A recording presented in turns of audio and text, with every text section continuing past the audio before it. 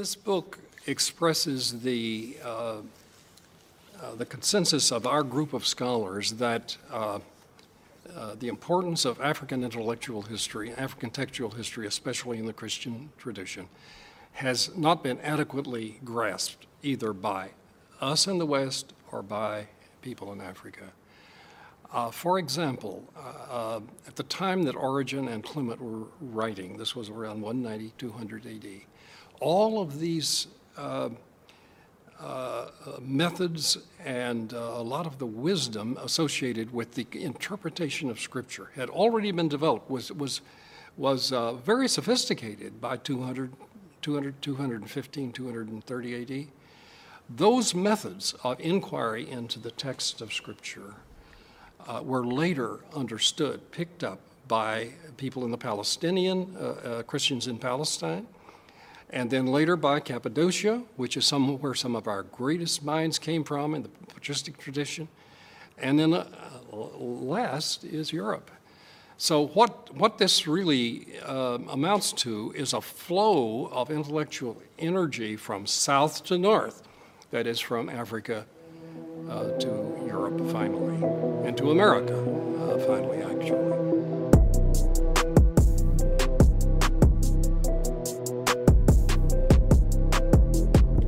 Welcome to the Outsiders Podcast, where we discuss race, justice, and Jesus. I'm Tyler France, along with my co-host and good friend, Neil Sandlin. What is up? What is up? What's up, man? Well, we are, back for part two. In the swing of things now. Mm-hmm. You know, we had such a long break, and then we recorded a couple weeks ago, and now we are back on our regular schedule, Lord willing. And, man, I got something laying on my heart that I want to just mention here at the jump. This came to my attention after our podcast a couple weeks ago. Back in, what was it? May of 2020, beginning of June of 2020, I think. Mm-hmm. We had a killing, one of the most, shocking killings that has been caught on camera and video. Straight execution. Two men, actually three men. A man by the name of Gregory McMichael, his son Travis McMichael, 64 and 34 years of age, and a man named William Bryan began following a 35-year-old black man named Ahmaud Arbery, and 25 years old at the time, actually, not he was 35. Yeah. And he was jogging in their neighborhood, and they began following him, and at some point they confronted him, right, and an altercation took place. It ended with Travis McMichael shooting and killing Ahmaud Arbery. Yeah. You may have been familiar with that. This is not a new case, not something we're just finding out about. But over the last couple of weeks, one of the things that has happened, one of the things that has come across that has just rocked my heart was on September 2nd of this year, Jackie Johnson, who was the district attorney at the time for the county, Glenn County, she was charged with obstruction of a police officer, and a charge of violating her oath of office, which was a felony. Wow. And the reason why this has been just now brought up is because she told the police department, this is allegedly, she had told the police department, according to the police department, not to arrest Travis for the murder. And this is on, this whole thing was on video. You could just see it plain as day. The video got released. Now, at the time. Execution. Yeah, and at the time, the video hadn't been released. So. Oh, okay. When she is trying to cover all this up, or at least allegedly, she is trying to push things underneath the rug, the video's not been out yet. So she's hoping, I think, at least what the prosecutors are saying is she was trying to make this thing go away. Now, she denies it, but she has been indicted. And could face up to 6 years in prison for this. And of course, the tragedy of this was not just that a person's life was taken, but the racist nature of the killing. In fact, especially the neighbor, right? The neighbor was the one who testified against Travis McMichael. Travis McMichael was the one who shot and killed Ahmaud Arbery.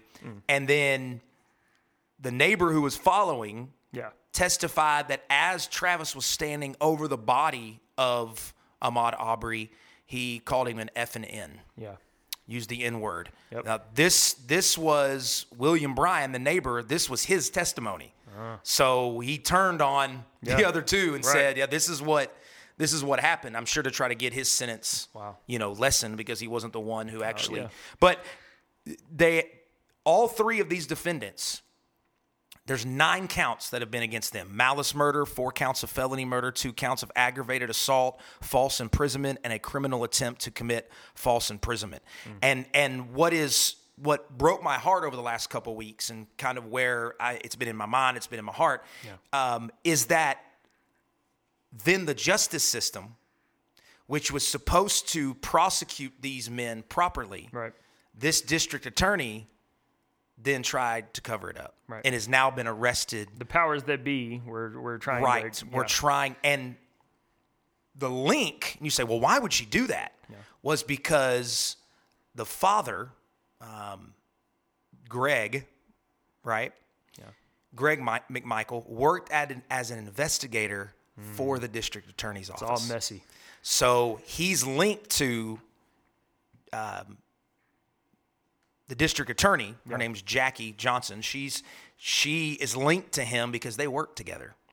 And they have recording of him calling her and saying, "Hey, we might have been involved in a shooting," which is crazy to say we might have been involved in a shooting, given what has been released. So, man, that's just been on my heart. It kind of weighed, and again, it just breaks my heart for the system, right? Because we should be able to trust the system at all times.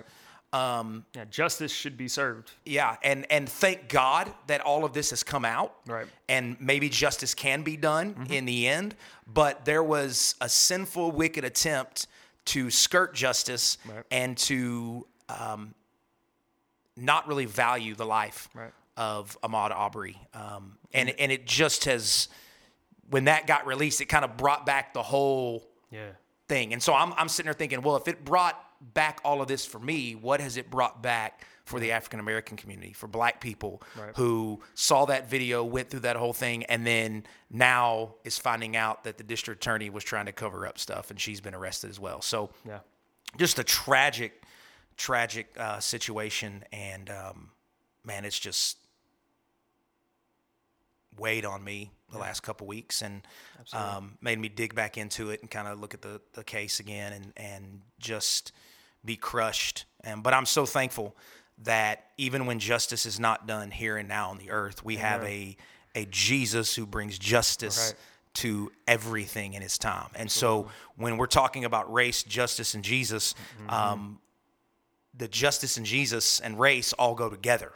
And so when in this situation we've got a race-based murder, and then we've got justice trying to be skirted by sinful people, we can count in the end that Jesus will make all things right. Amen. And the thing that Jesus has done from the very beginning of starting Christianity is he's made things right. And he has used Africa to make things right. He's used black people to make things right. And that is what we're going to be talking about today. This is part 2 of the black presence in early Christianity.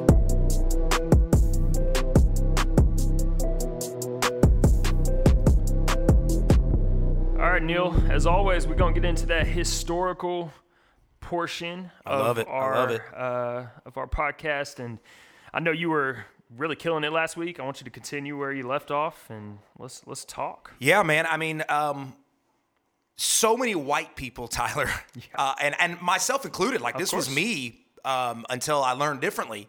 So many white people in the West think that Christianity came to people of color 500 years ago through colonization. And it was, I mean, that's taught to us. Right. We're taught that the way Africa got Christianity and the way black people got Christianity is because the slave masters gave it to the slaves. And in reality, Christianity was in Africa way before it ever came to Europe and ever came to, as we discussed last week. And we kind of dispelled this myth a little bit last week. Not a white man's religion. As we basically determined from the get-go, this was a religion first and foremost of people of color. Right. Then it spread to Europe and what we call white people today. And the impact that Africa and black Christians had on the entire world. And so what I want to do today is I want to move forward a little bit, and I want to discuss the growth of Christianity in Africa in the centuries following the origin of the church.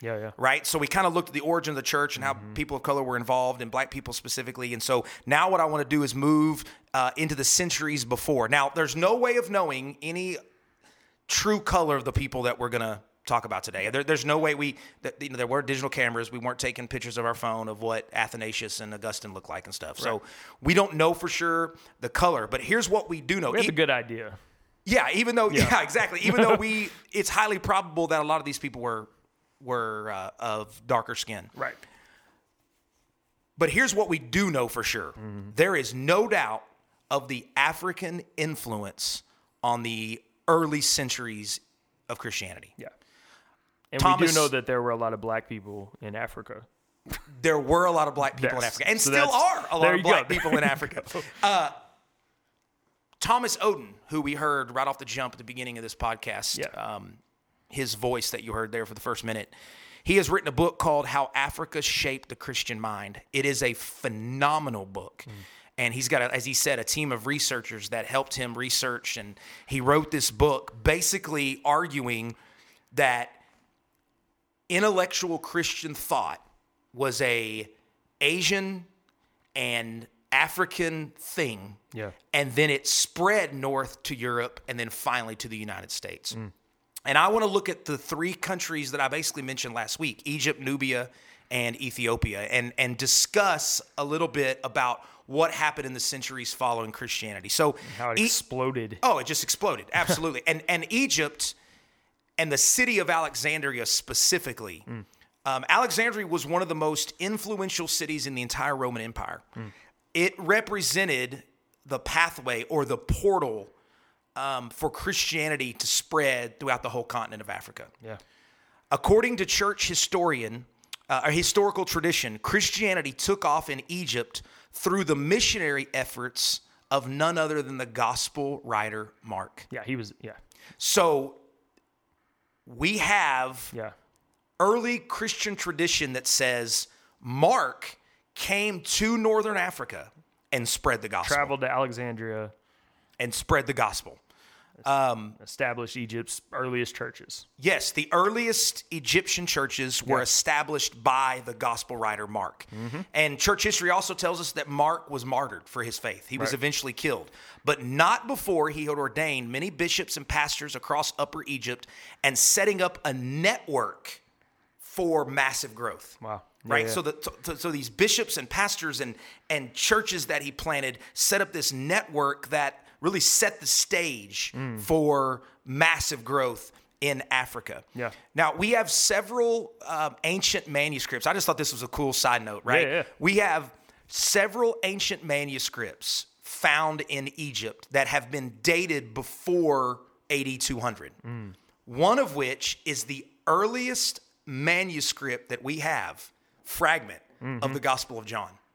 So if you say, what's the earliest piece of John, the Gospel of John that we have? Yeah. It was found in Africa. Wow. And dates before AD 200.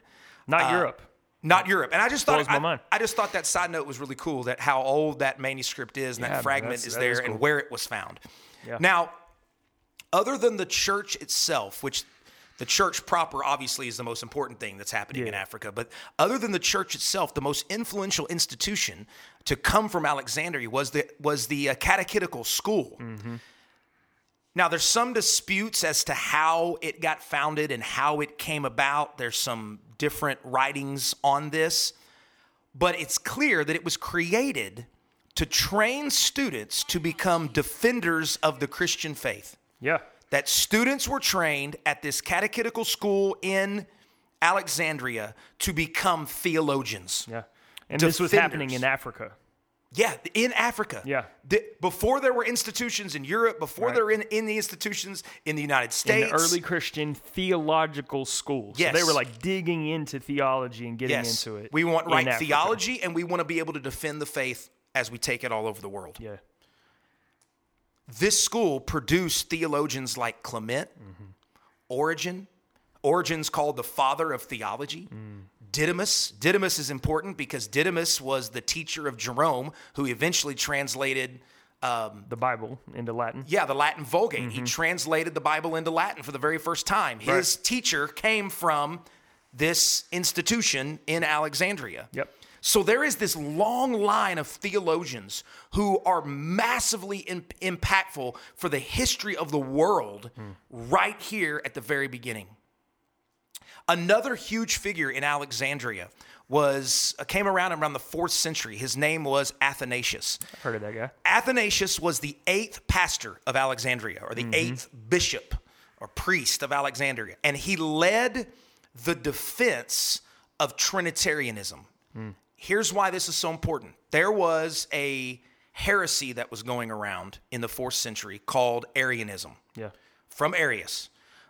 Basically teaching that Jesus was not God. Right. That he was created. Yes, that he was a created being, that there wasn't, the Trinity didn't exist. Right. And Athanasius, coming from Egyptian Christianity, coming from Alexandria, coming from this institution, he fought and defended Trinitarianism against Arian heresy. He also wrote a biography of a man by the name of Anthony the Great, who was an Egyptian monk that went into the desert to live an ascetic lifestyle. This was the beginning of the monk movement, monasteries. Right? And Athanasius, we know this because Athanasius wrote the biography of this. And so it was Egyptian Christians who gave us the tradition of monks and monastery and ascetic living. So by the 4th century, in spite of persecution, and you can look at stories like Perpetua, a woman who gave her life, African woman who gave her life for the cause of Christ. Persecuted by Rome. Yes, and in spite of that, Christianity became dominant in Egypt. Dominant. That's cool. But we can't leave Egypt without talking about the most important figure, in my opinion. Athanasius, you might argue Athanasius. But in my opinion, the most important figure to come out of Alexandria. How do you pronounce his name? Huh? How do you pronounce his name? Bro. Some people. I know. Some people say Augustine. Some people say Augustine. Yeah. The truth is, I go back and forth all the time. So sometimes I say Augustine. Sometimes I say Augustine. Yeah. Man, I don't know. But he's the notable figure from Egypt. This guy is massively important. So he was born in AD 354 to a Christian mother and an unbelieving father. It's interesting to note that his father ends up becoming a Christian on his deathbed. And so he was raised by his mother as Christian, but an unbelieving father.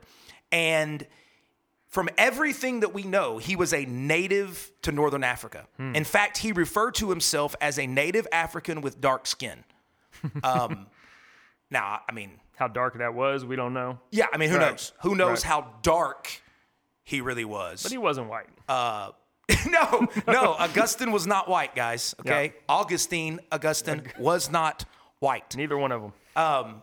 He actually left the faith of his mother. His mother tried to raise him as a Christian, but he left the faith and went searching after truth in all these other places. But his search for truth led him back at the age of 31 to Jesus. Yeah, wow. And then in AD 391, after his theological training, he was ordained as a pastor. And 4 years after that, he became the pastor of the church in Hippo.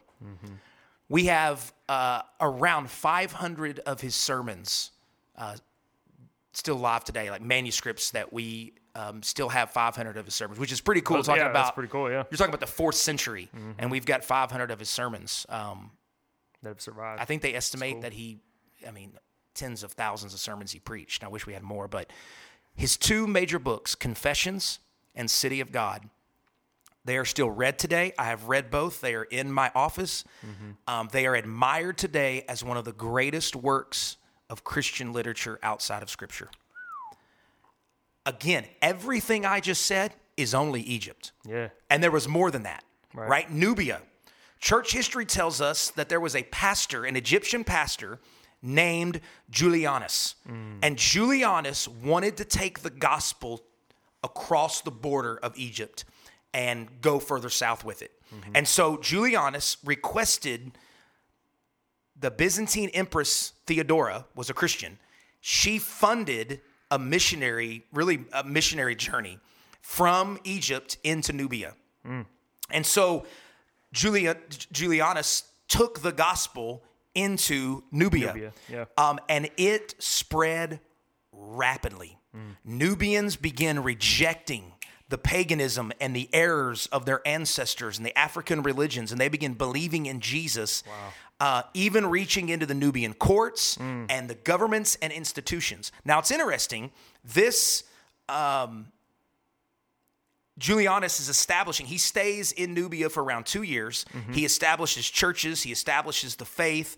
But it's interesting to note that some argue, and there's some historical evidence that Christianity actually got to Nubia before this. I mentioned last week that some people believe that the Ethiopian eunuch was actually from Nubia and not Ethiopian proper. Right. Because sometimes if you were south of Egypt, that was kind of all just called Ethiopia, even though Nubia was its own thing. So he would have been spreading the gospel in Nubia. If that was the case, then he Yes. would have been spreading the gospel in Nubia, which would have reached before. Right. So we don't know for sure when Christianity started in Nubia, but here's what we do know for sure, is that when Julianus took the gospel there, it was prime and ready. Yeah. Right? And seeds must have been planted because people started just believing and receiving the gospel, and the whole nation changed.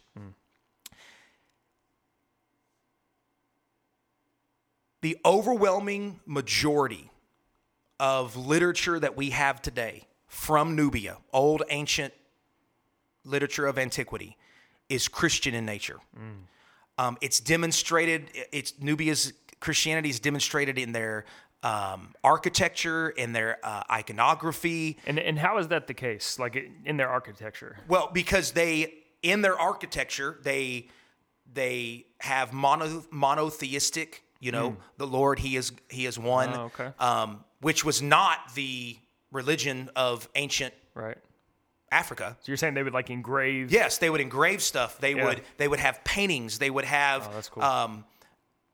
the icons that they held up and looked to in their churches were all Christian icons. So by the 5th century, the king of Nubia, his name was King Silko, he becomes a Christian. And he is the first African king to really push for Nubia to become the religion of the kingdom, right? Like, this is going to be our national religion. He was also was the first king to put crosses on coins, I believe. And the reason why this continued was because Nubia was one of the first, really one of the only areas where the Islamic raiders and the Islamic community didn't actually go in and conquer it. So Nubia remained massively Christian into the medieval era. It never became Islam like so much of the other areas did. This is another side note. I love these little side notes, right? We had one for the other one. I love this side note. In the 10th century, so 900s, we found a nativity painting, a painting of the birth of Jesus. And it had all the typical images, right? It had, Jesus and Mary and Joseph and donkeys. The animals and had all the that. animals. Yeah. But at the manger, it also had Africans wearing animal crests and loin cloths and playing percussion instruments. Wow. It is believed that these Africans represented other tribes in Central and Western Africa like Senegal and Mali. This painting that we have found probably represents early evangelical efforts to spread Christianity all over Africa. That these Nubians, the Egyptians and the Nubians, didn't just take take the gospel and just say, hey, we just want our people to become Christians. No, they wanted all of Africa to become Christians. Right. And according to Vince Batu in his book, A Multitude of All Peoples, he says this: if the Western church had not condemned, oppressed, and isolated the early African church, leaving it open to Islamic domination by the 15th century, the gospel may have continued to spread to the extremities of the African continent at an early period. Wow. So it is very possible that the gospel would have gone to the entire continent of Africa. Yeah. If it hadn't been for the Western church condemning, oppressing, and isolating them at a very early period. And then lastly, Ethiopia. We talked about them a lot last week. They are mentioned a great deal in the Bible. But as we, and if the Ethiopian eunuch was Ethiopian and not Nubian, then we get easily an early reference to the gospel going into Europe. But it might have been there before that. Yeah. The 4th century theologian and patriarch of Constantinople, John Chrysostom, mentioned in one of his writings that there were Ethiopians at the coming of the Holy Spirit at Pentecost. We also have testimony of a 4th century Christian historian, Rufinus, indicating that Matthew evangelized Ethiopia. So we have Matthew, the gospel writer Matthew. So we have Mark evangelizing Egypt, and then Julianus taking the gospel down into Nubia, and then we have Matthew coming and bringing the gospel to Ethiopia. Wow. We actually get a great deal of history of Ethiopia under a history from the 4th century king Azana. He became a Christian. He began to make Christianity the national religion of Ethiopia. Yeah. And I think I misspoke earlier because I think I said that the coins thing. Yeah, you did. Yeah, you were probably looking at the notes like, oh no, that's not right now. Yeah. This was the one who put crosses on kings, not King Silko. Right. This is the first one to put crosses on coins, and he basically made Christianity the national religion of Ethiopia. Yeah. It's interesting to understand Constantine wanted the whole Roman Empire to be Christian. His successor, Constantius, he was kind of in the line of the Arian heresy. So he wanted all of the world to believe his version of Christianity. Jesus was a created being and God came upon him, but he certainly was not the second person of the Trinity and not God. Right. And so he wanted to force everybody to believe this, including Ethiopia. But the church in Ethiopia and in Egypt and in Nubia stood against him and the Arian heresy. As the years continued to roll on throughout, Christianity continued in the nation. King Gebri, in a couple hundred years later, he commissioned 12 beautiful rock-hewn churches to be built in the national capital of Ethiopia. Under the Christian king Jacob, the church in the 15th century was committed to the teaching of Scripture and the willful rejection of the African pagan religions. And this is where this is what blows people's minds about what I'm about to share right here. We talked. This is wild. Most of us know all about the Protestant Reformation. Yeah, Martin Luther. We know about Martin Luther. We know about what Martin Luther did, taking the 99 Thesis and nailing it to the church in Wittenberg and the Diet of Worms, and you know, here I stand, I could do no other. We admire Martin Luther's stand. Yeah. But Martin Luther was influenced and energized by Ethiopian church. So dope. According to Luther, the Ethiopian church was the older, I love this, wiser, black sibling of the white church Christian kingdoms in Europe. One of the keys there was older. Yes. He knew. He actually met with a deacon from Ethiopia and learned all about the faith and the stance that Ethiopia had taken against Catholicism. Because see, Catholicism was spreading all over the world. Roman Catholicism was spreading all over the world. And Roman Catholicism was trying to impact Ethiopia. And the Ethiopians would have none of it. They weren't going along with the worship of men and praying to saints and the Marian dogmas, but they were not going along with it at all. Right. And the indulgences, paying for the forgiveness of sin and all that stuff, outdone. The Ethiopians stood against that. And Martin Luther looked to them as the influence for where he needed to stand. In fact, Martin Luther said, quote, the Christian church is symbolized and called by the name Ethiopia. So if you want to know what the church should look like, look at the Ethiopian church. Wow. It's high praise. So the Protestant Reformation has its roots in black Christianity. Yeah. Think about that. Yeah. There may not have been a Protestant Reformation had the Ethiopians not stood their ground and for centuries been Orthodox Christians and stuck to the apostles' teaching. Wow. Today, 45 to 50 million Christians in Ethiopia to this very day. Praise the Lord. They have remained a Christian nation. What a God. What a God. And the reason why this is so important is what Thomas Oden said in the clip at the very beginning, is because we can have this idea that black people got the gospel from white people who enslaved them. Yeah. And that is not true. Now, I mean, that happened, but that is not the origins of African Christianity. Yeah. What we have seen last week and this week is that the origins of African Christianity are at the very beginning of the church. And if it had not been for the black presence in early Christianity, there may have been no Protestant Reformation. There may have been no gospel coming to the Americas.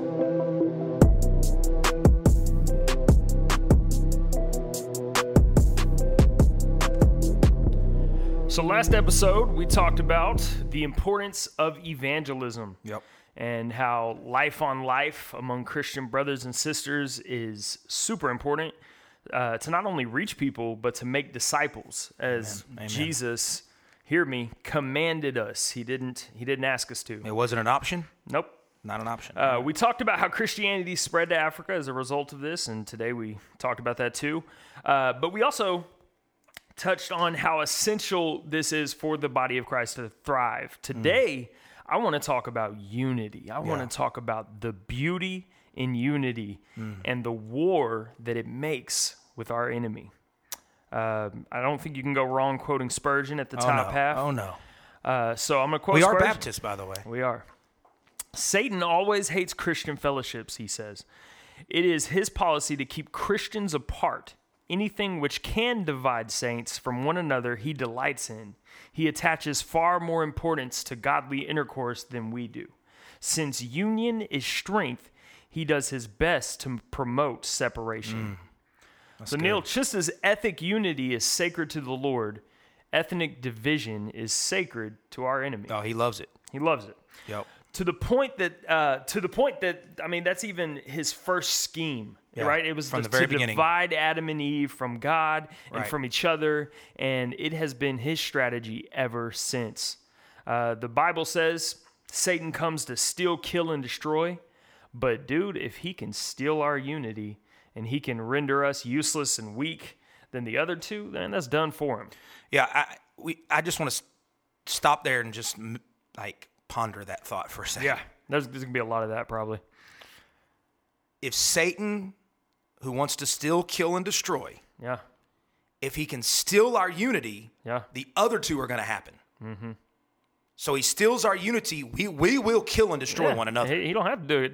We Right. do it We'll ourselves. take care of the rest. Which is crazy because, The Art of War by Sun Tzu, he says the most elementary military tactic is to divide and conquer, with the ideal scenario being a division of enemy forces fostered from within. Yep. So that the attacking army doesn't even need to lift a finger. So just what we talked about. If the enemy turns on itself, there's little to do except just watch it implode. Yeah. If you can get the enemy divided, Yeah. they'll turn on themselves and they're done. Yeah. And there's a lot of division in the church today. Oh, yeah. I grew up in the church. I know you've grown up in the church and you've been in ministry much longer than I have. Yeah. We're not going to say your age. 43, y'all, 43. But, I came to know Jesus at age 16. I'm 32 now. So I've been walking with Jesus for, 16 years. And I feel like I've seen so much division, especially lately. I mean, I feel like it's way more than it used to be. Between brothers and sisters in Christ. And dude, few things are more spiritually pitiful and ineffective than a group of bickering believers, right? Just at each other's throats. See social media. Exactly. But it's not just only in social media. Yeah, exactly. I mean, it can be pervasive at times. Oh yeah, and it's out in the open way more than it ever has been. And so you got political disagreements, poorly handled theological disputes, God help us, racist or prejudices within the church. Man, these are all things that Satan loves and rejoices in inside of the church. Right. Now, on the other hand, we won't stay too long on Satan. On the other hand, few things are more disruptive to him than a united church. And Jesus, this will kind of give you an idea of Jesus' heart for this kind of thing. In his high priestly prayer found in John 17, 16 through 21, he says, "They are not of this world, just as I am not of the world." So he's praying to the Father, "Sanctify them in the truth. Your word is truth. As you sent me into the world, so I have sent them into the world. And for their sake, I consecrate myself that they also may be sanctified in truth." Now, here it is. "I do not ask for these only, but also for those who will believe in me through their word, that they may all be one, just as you, Father, are in me and I in you, that they also may be in us, so that the world may believe that you have sent me. The glory that you have given me, I have given to them, that they may be one even as we are one.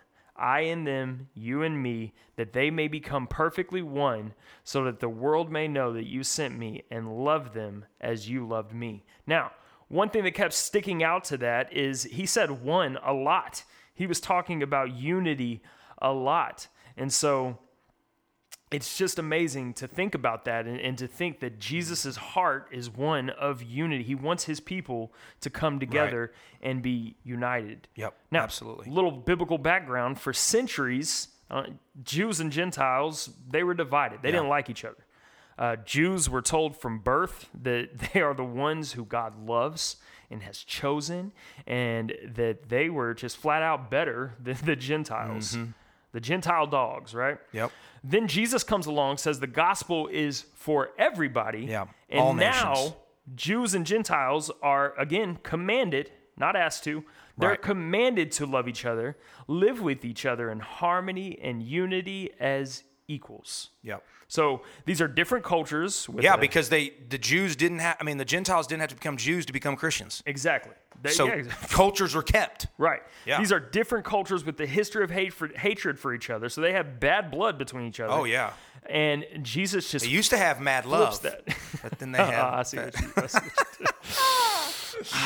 I messed your flow up. I messed your flow up. Oh, no. All right, here we go. Back at it. All right. So, Jesus just flips this on his head and says, you know what? We're not doing that. Right. If Actually, what Jesus did... You're going to be united. He did the opposite, right? They had bad blood. He gave them mad love. It was the opposite, right? That's what he did. That's facts, man. When he flipped it on its head, that's exactly what he did. Oh, man. All this bad blood that the Jews and Gentiles had. Yeah. Now we're going to come together, and you don't have to become Jews. Jews don't have to become Gentiles. Yeah. Now it's about being in Christ. And we're going to talk about that. We're going to get into that quite a bit. Ultimate unity has been achieved in the person and work of Jesus. You agree, Neil? Absolutely. Amen. And the gospel is about unity, right? That's what it is. In Scripture, when Jesus says the word nation, Samaritan, Gentiles, like people, take note of that, because it can almost always be circled back to his heart for unity and bringing people, reconciling people together. That's why I told the parable of the Good Samaritan. Right. Here's this Good Samaritan who's helping out. And he's trying to get the Jewish people to see, like, this isn't just about you. This is about the unity of all of my people. Yeah. I heard Matt Chandler talking about that, and he said it would be like, the good socialist or something. Like, it's not somebody that was super loved in in that culture was not But he's talking about that. He's uniting these two. Right. And so unity doesn't mean, you touched on this, and I want to really get into this. Unity does not mean we are all alike. Right. Unity and uniformity, not the same thing. Right. Those few different letters, man, they change the meaning Absolutely. massively. So I don't lose my individuality when I become part of you. Right. Unity is not conformity. It should be a celebration of diversity, right? And so one of my favorite things about the way God created human beings, like I just look at this and I'm in awe, is that we're all different. You know, I feel like it's one of the most beautiful things that he's ever done for us is that not two people in history are the exact same. No one thinks exactly like you. No one creates exactly like you. No one has your same fingerprint or has lived your experiences. You, Neil, are a complete unique creature that is made in the image of God, and no one will ever be you. Right. And bring up Taylor Swift in the middle of this podcast. And because that is true for everyone on the planet, we get exposed to so much beauty, dude. We get to just experience it all and take it in. The beauty that is the diversity of the human being. Yeah. What other creature gets to do that and say that? Right. and other creatures there is diversity in other creatures, but they don't get to bask in it the way we do as image bearers of God. Right. And that was his plan, man. And I rejoice in that. So through you, I get to discover and appreciate different cultures that have different language, not necessarily from you. You and I are similar in those things. But other human beings, But we get to appreciate different cultures that have different languages from people with different upbringings and different customs who listen to different music and dance differently and eat different foods. Right. And I think you get the point. Enjoy different hobbies. It's because of that I get to benefit from the beauty of those things. Right. And that's huge to me, man. Yeah. That's such what a big what deal a to me. creative God we serve. Yeah. That he has done that, and then blesses us to be able to experience that diversity among one another, so that we change and grow. Yeah. And get to experience different things. And a lot of times I hear the opposite. You know, I've heard from a lot of people that, you know, if this person's in America, they need to speak English. And become part of our culture, and they need to conform to us, and they need to do this, and you know, letting them over our I'm not gonna say names, never mind. Letting them over our border, we won't have a country anymore. Right. You know, and I know that there's layers to that, but come on, but the rhetoric that concept is clear. And that rhetoric is very clear. Right. And that dang rap music, which I'm really grateful for. I'm going to be real with you, man. Man, I would not be who I am today without rap hip-hop. music is the history of rap and the coming together of rap is a beautiful analogy of the church. Even, absolutely. You know?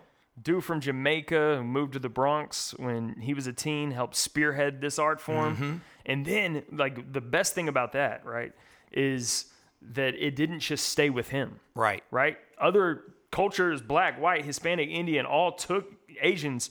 I don't want to leave y'all out. Yeah. All took that and kind of brought their own thing with it. Yeah. And then it becomes this hip hop that we know today and that changed my life and that Jesus used to woo me to him. And so it's just unbelievable. And that's all God's design and for unity. Yeah. Right? Because you would not have come up with hip hop and rap on your own from where you're from. Heck no.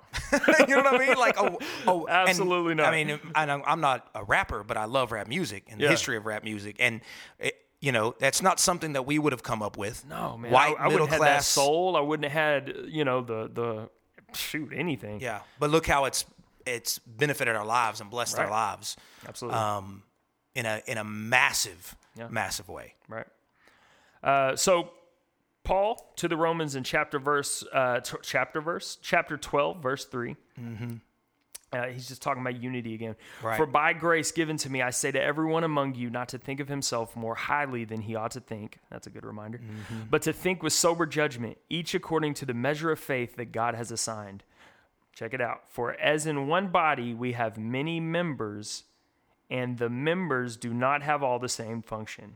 So we, though many, are one body in Christ, and individually members one of another. individually members one of another, having gifts that differ according to the grace given to us. Let us use them. And then he goes on and talks about all these gifts, right? And so, I mean, he's just saying that, like, we're not supposed to be the same. We're not supposed to. It's not uniformity. It's not all of this conformity, like, to each other. Like, we're supposed to believe the same things, but not be the same. Right. And because of that, we can be the body of Christ. You can be the arms. I can be the neck or whatever I am. I don't know. Yeah. So again, it's a massive advantage that we're different. Yeah. So and isn't it true too that when you see someone in the body of Christ utilizing their diversity, sometimes you find out that you're actually into that as well. Oh yeah. Like there are people that I know that maybe they were timid to express their gift. Maybe they were worried how they would be received if they expressed their gift. Then they see someone else expressing their gift, and then they're encouraged to, oh man, that's what I like, and that's who I am too. Yeah. And so by expressing our gifts and seeing the diversity, it's constantly bringing people in to the body of Christ, being able to use their diversity as they see other people using it. Yeah. And I just think it's beautiful that we're united around a common Savior, common truth, common beliefs, but we're to be anything but common. Exactly. You know what I mean? Yeah. We're to be anything but common. Absolutely. And we're missing out when we just all try to make everybody uniform. Man. Completely missing out. That's good. I agree. Because we're supposed to come together and raise the banner up for Christ. Yeah, man, that's what we do. And we got an enemy that he doesn't know what to do with that. Right. And the world doesn't know what to do with that. And I guess that's kind of where we need to head for our application.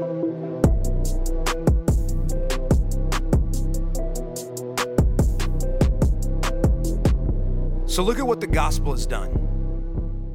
It has taken people from Africa centuries ago. Yeah. It's taken you and I here from the Dallas, Texas area in 2021. Yep. And it has caused us to believe the same things. Yeah.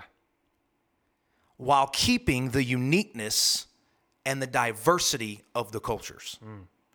If we could travel back to Nubia and Ethiopia in the 2nd, 3rd, and 4th century, the expression of that Christianity would probably look very different than the way you and I express our Christianity. Oh, yeah. Even though we're believing the same thing. Right.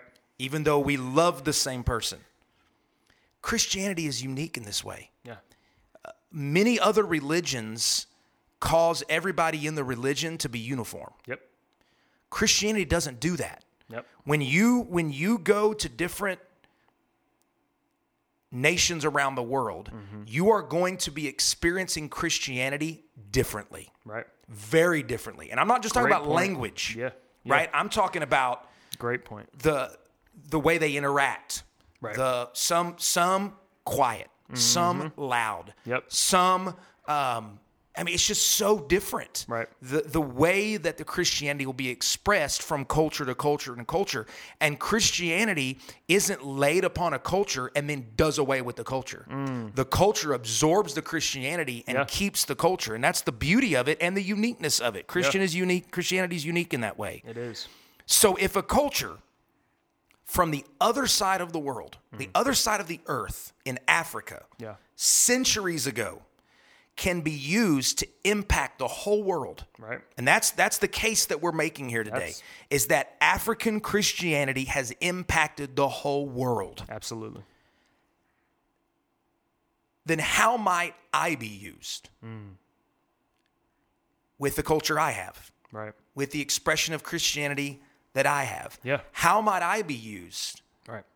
as I seek to unify with my brothers and sisters in Christ without conformity, right? As I seek to be unified with them, how might I be used to impact other people? Wow. Yeah. And how would the church be used? Even better, if we would rally around the truths we believe without demanding everyone conform to us. Yeah. And everyone be like us. Right. I would venture to say that Martin Luther was probably very different than the Ethiopians he was looking at and admiring. Oh, yeah. And he still called him wiser. And he called him wiser. And I think that's the application that I think we need to walk away from this episode with, is asking ourselves, okay, as the church, when we rally around the gospel and the essential truths of the gospel, and we don't make everybody conform to me, how beautiful is that going to look when we're all together in unity? Yeah. How beautiful is that going to be? How much is that going to glorify God to say? Because that's what the new earth's going to look like. Yeah, and what kind of gospel is this that does this? Right. Like what kind of truth does this to people? Yeah. And that's where we say, well, it's the gospel of Jesus Christ. Amen. There is nothing like it, nor will there ever be. Yep. Thank you guys for sticking with us through this episode. We, again, would just love for you to share it. Yeah. Love for you to like it on Facebook and Instagram and Twitter and try to get these beautiful truths out there. Yeah. Our sponsoring church, Calvary Hill Baptist Church, does a good job of promoting and sharing it and that kind of stuff, but we need more people just outside of our church to do it as well. So if you are not a member of Calvary Hill Baptist Church and you listen to this, share it so you can reach out to the people that you're in contact with. And we would greatly, greatly appreciate it. So on behalf of my brother, Tyler, my name is Neil Sandlin. We are the Outsiders, and we're out.